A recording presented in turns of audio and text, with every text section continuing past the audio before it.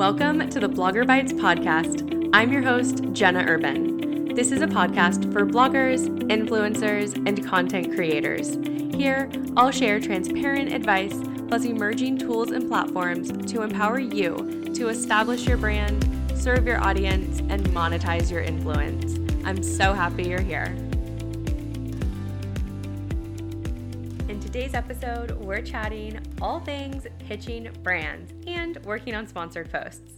Ever since I started working with brands, it's what drives the most questions from other bloggers and influencers. So today we're going to break down what a sponsored post is, should you work with brands directly or through a platform, what goes into your media kit, the life cycle of a brand deal, what to include in a cold pitch, and more. If this is your first time listening to the podcast, hi, welcome to Blogger Bites. My name is Jenna Urban, and I'm the food and lifestyle blogger of The Urban Life. I share allergy-friendly recipes, travel guides, and more with my audience. I started blogging in 2016 and landed my first brand partnership about a year after. At the time, I had 1,000 Instagram followers and about 5,000 monthly page views on my blog. The collaboration was with a dairy-free cheese brand for $630. It was a 2-post campaign where I developed a recipe using their product and posted it to my blog and social channels. After that partnership, I realized there's money to be made in this business. You just have to find the brands that align with your niche, connect with the correct contact, and put yourself out there.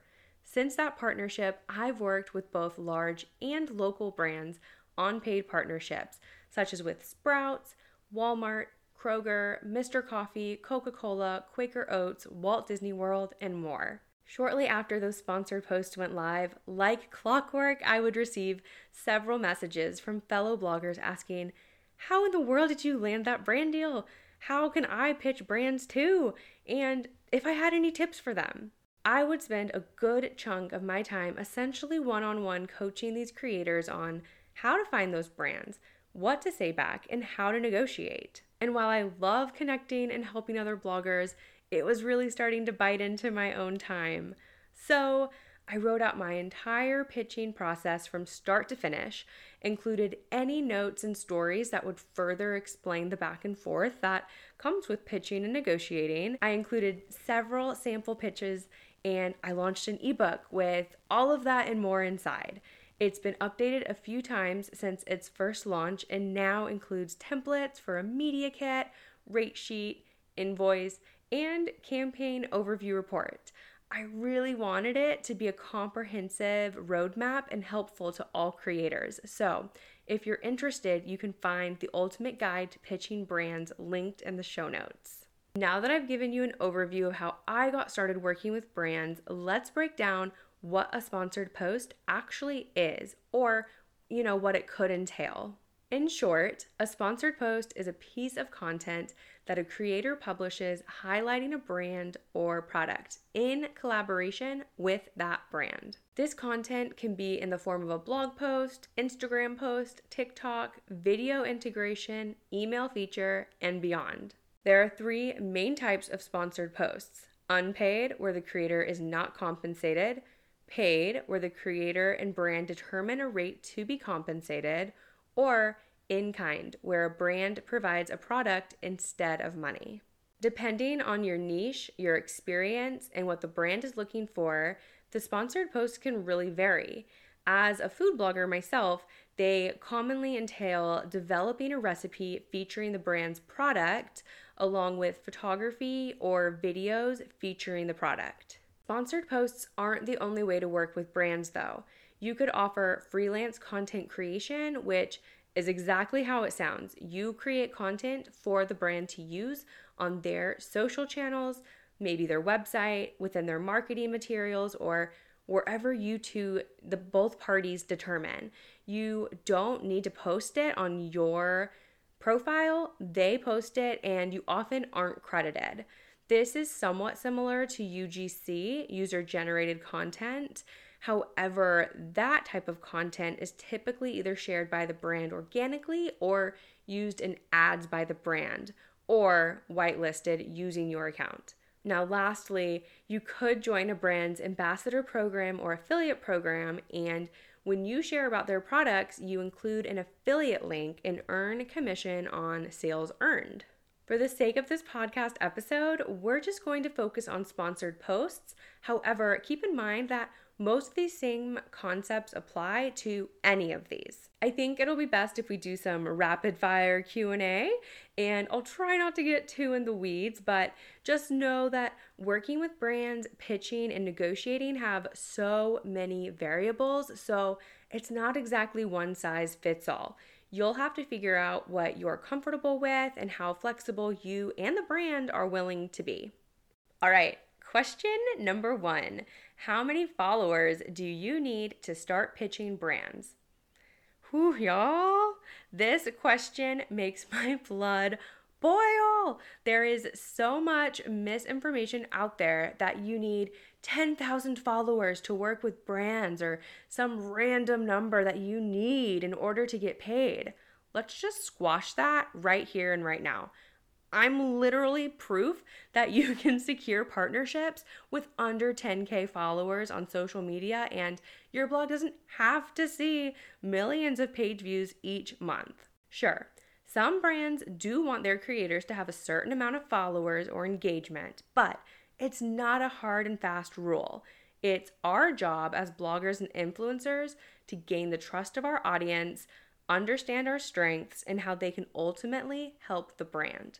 Now, that could be brand awareness, promoting a new product, driving sales, etc. Just know that you do not need a certain follower size to get started. Question number 2. What's better, pitching brands directly or utilizing influencer platforms?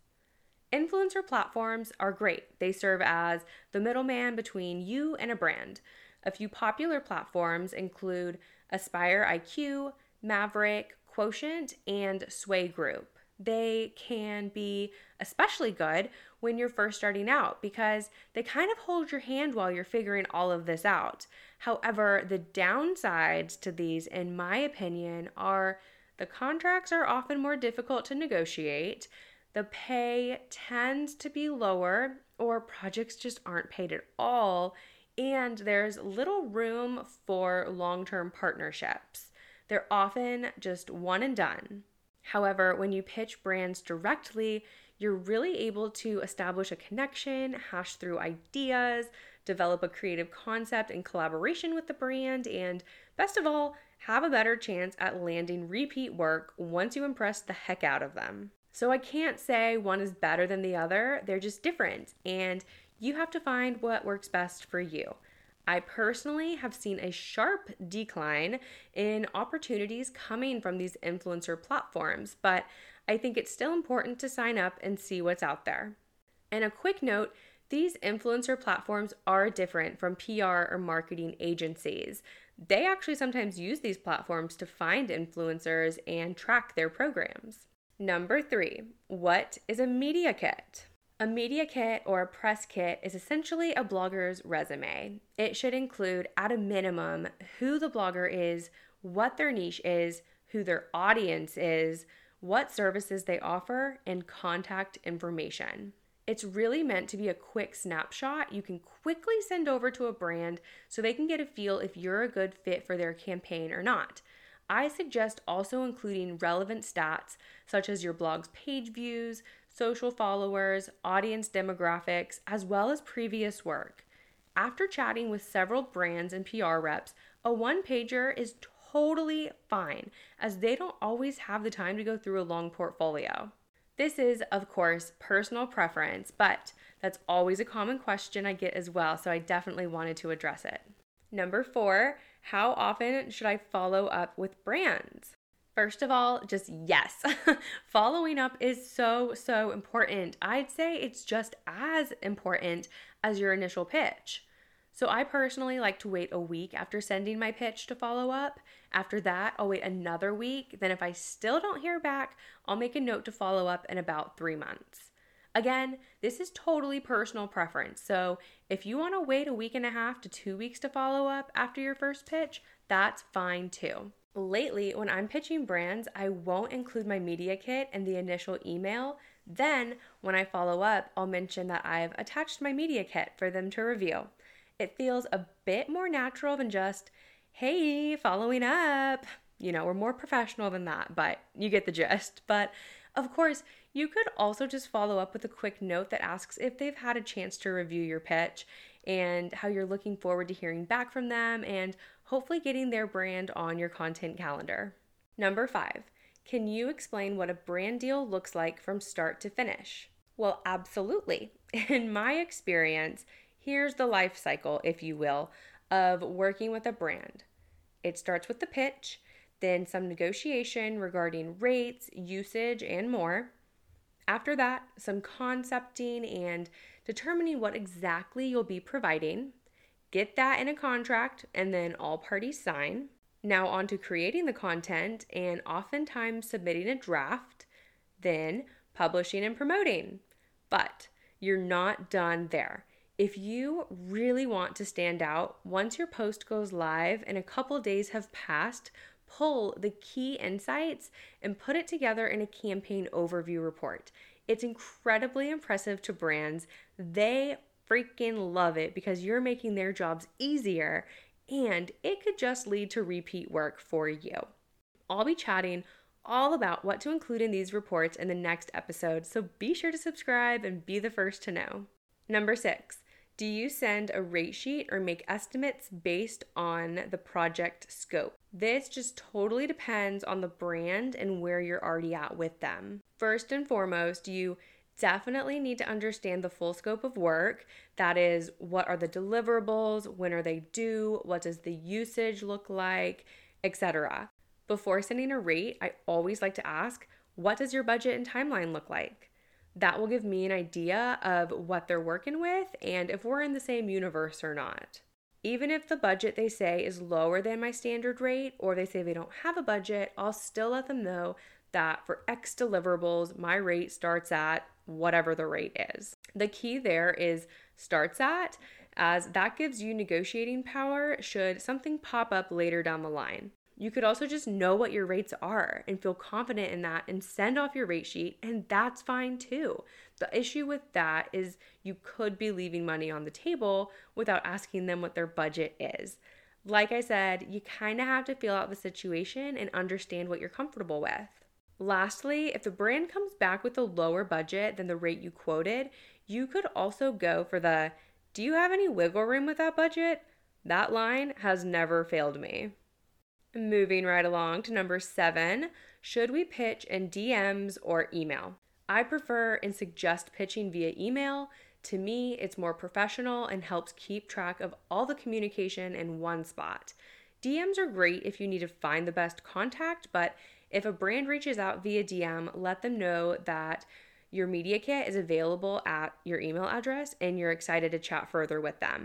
Number 8, can you break down what should go into a cold pitch? Yeah, we can't talk about intro to pitching brands without, leaving you with something. So this will be the last question for this podcast episode, and I really hope it's helpful. So let's go. First off, try and use their first name to personalize the email. Include a little nicety, then jump into who you are, what your content is about, and who your audience is. Let them know why you want to work with them, and include either a personal story of why you resonate with the brand, how your audience always asks about them, or how you've already shared the brand or product and how your audience responded. From there, you could ask if they have any upcoming collaboration opportunities or toss out some of your services and concept ideas. End the email letting them know that your media kit is available upon request and or you're able to provide a custom proposal based on their goals. Click send, make a reminder to follow up in a week, and walk away from your computer. If you found value in this week's episode, I would really appreciate you leaving me some feedback through ratings and reviews, and feel free to reach out. I'd love to connect and chat with you. If you're interested in exploring brand partnerships and want to learn more, be sure to check out my ultimate guide to pitching brands.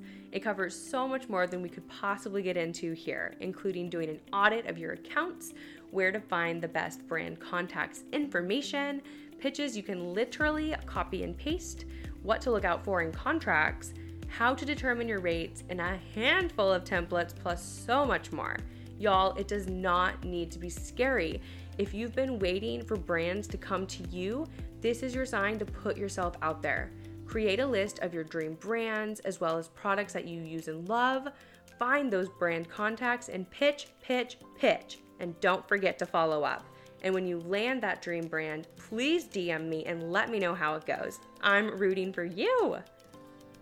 Thanks so much for joining me, Jenna Urban, in this episode of Blogger Bites.